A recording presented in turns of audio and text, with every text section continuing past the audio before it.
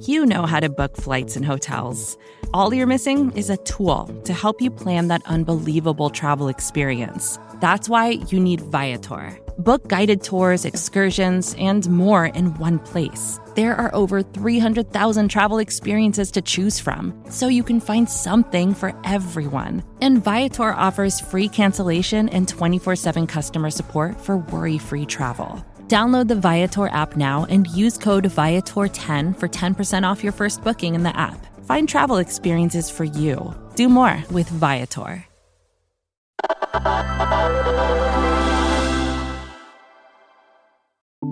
Have you ever done any virtual tourism in Google Street View? You know, that's when you search for a place on Google Maps and then click the Street View option and suddenly you're there. Well, some people have been taking that to a different dimension. Street View has been around for over a decade now, and in that time, Google has collected an immense amount of photos. Many of these have been captured at the same location at different points in time, and Street View actually lets you go back and see how a place looked in the past. Some users are using this feature to reconnect with loved ones that have passed away. Here to explain is Recode's Rebecca Heilwau. Hi, Rebecca. Hey. So let me get this straight. Google Maps has a time travel feature?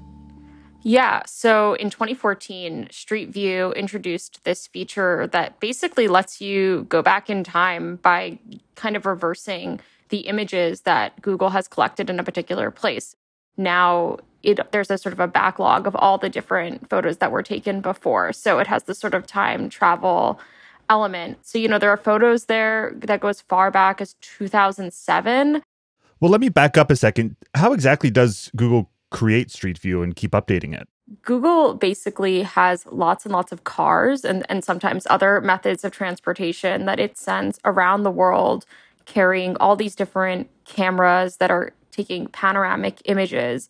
And it collects that data constantly and then uploads it into Maps. So you basically have a 3D micro world inside Google Street View. Okay, so I get it. Google has these cars that are taking photos, and the photos capture images of people, and people pass away. But using the Street View feature now, people can go back in time and see images of people they know or people they loved.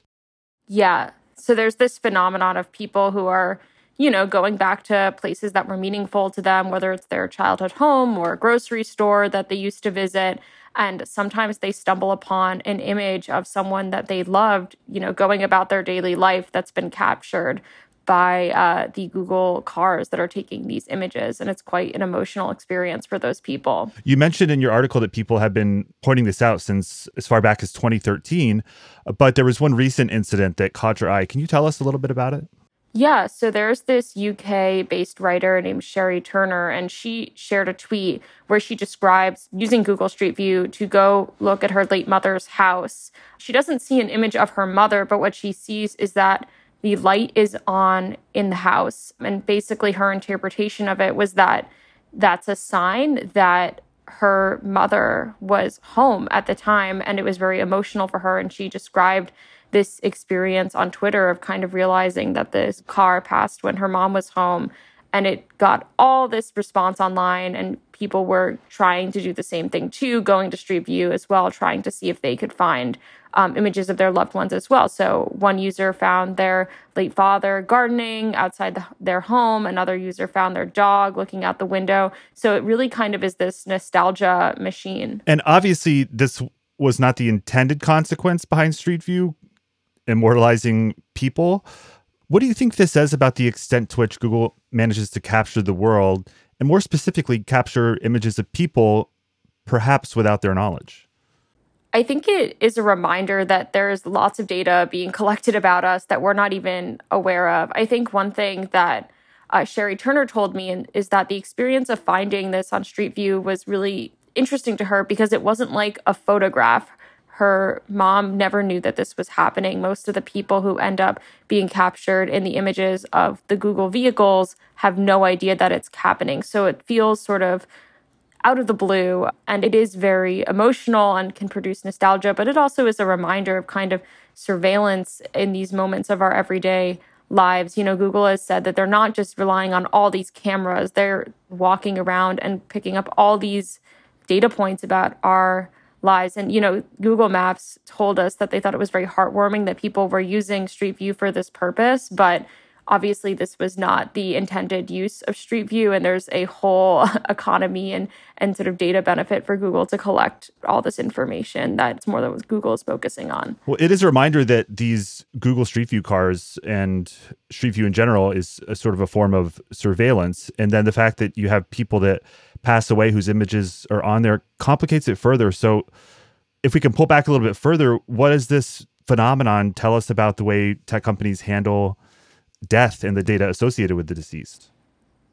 Yeah, I think the first key thing is that the people who are captured in these images did not have a say in the images being taken and do not have a say in how they're used. So, of course, it's really heartwarming for some people that they find these images, but that's not something that the people who are actually captured in them had any decision over or autonomy over. I think, more broadly, it's a reminder that we are in this new age. More of us have lived almost our entire lives on the internet. And now big companies like Google and Facebook have to establish rules for how death and people dying should be treated in the digital space. Street View is just one example of kind of the way data about people ends up staying on these platforms even after they've passed away. So, Google has had to make up a system for family members to submit requests when someone has passed away and they need the email address deactivated, or to deal with people wanting access to funds that are stored in Google Wallet that's tied to a Google account of someone who's died.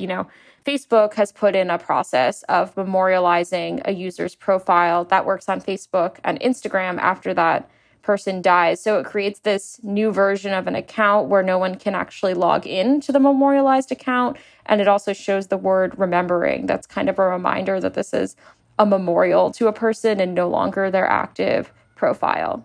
And so I think the big takeaway here is that these private companies have so much power that they are determining the norms for what happens after we die, at least as it relates to the internet and it relates to data. And that's one of the most sensitive things that, happens in humanity. And there are big religious, cultural, and personal differences and debates and questions that need to be asked about how we ought to handle death. And that's not a conversation that's happening. And Google and Facebook and all these companies are kind of going forward on their own, setting up these norms. Yeah, as more of our lives happen online and get stored in databases, we have to come up with ways to figure out what to do with it after we pass away. Right. And photos of people that have since passed away isn't the only peculiar thing people are finding on Street View, huh? Right. So it's a reminder that this is just one unintended consequence of a lot of different unintended consequences of the surveillance that Google Street View involves. So there are communities that exist online that focus on trying to find all sorts of weird things on Google Street View, whether it's wild animals, they've found sandstorms, even Google at one point launched like a Where's Waldo game for Street View. But there are other real privacy dilemmas as well. In 2010, a woman living in Japan sued Google after one of Google's cameras captured her underwear hanging out to dry, which seems like a big privacy question. There's also the even darker side. In 2013, a man in California had to ask Google to remove an aerial image of his son's dead body and had to ask Google to take that offline. And, there have been signs coming for a while that companies have to deal with these really kind of sensitive and dark questions that are raised by death and data. It's important to say Google does have a system for blurring out personally identifying information like faces and license plates. But obviously, as these viral Twitter threads show, people can figure out who is in what image. I think the conclusion here is that Google right now is playing a major role in documenting our daily lives. And that means they're also playing a role in creating artifacts of ourselves after we die. Street View is not going away anytime soon. And it seems like it's becoming not just part of, world history, but people's personal histories of their lives. And it's a process that we don't really have much control over right now. Rebecca, have you used Google's time travel feature to go back and find anybody or anything from your past?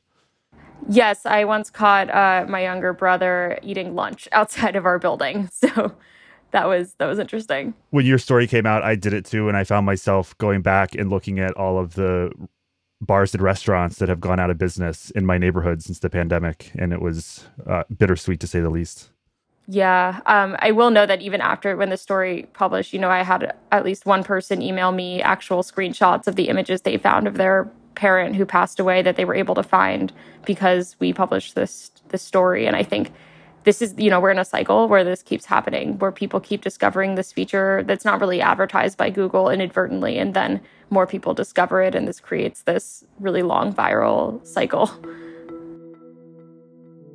Well, Rebecca, thank you for joining us. Thanks for having me. I'm Adam Clark Estes, and this is Recode Daily. This episode was produced by Alan Rodriguez Espinosa and engineered by Christian Ayala. Let us know if you want to learn more about something specific. Email us at recodedaily@recode.net.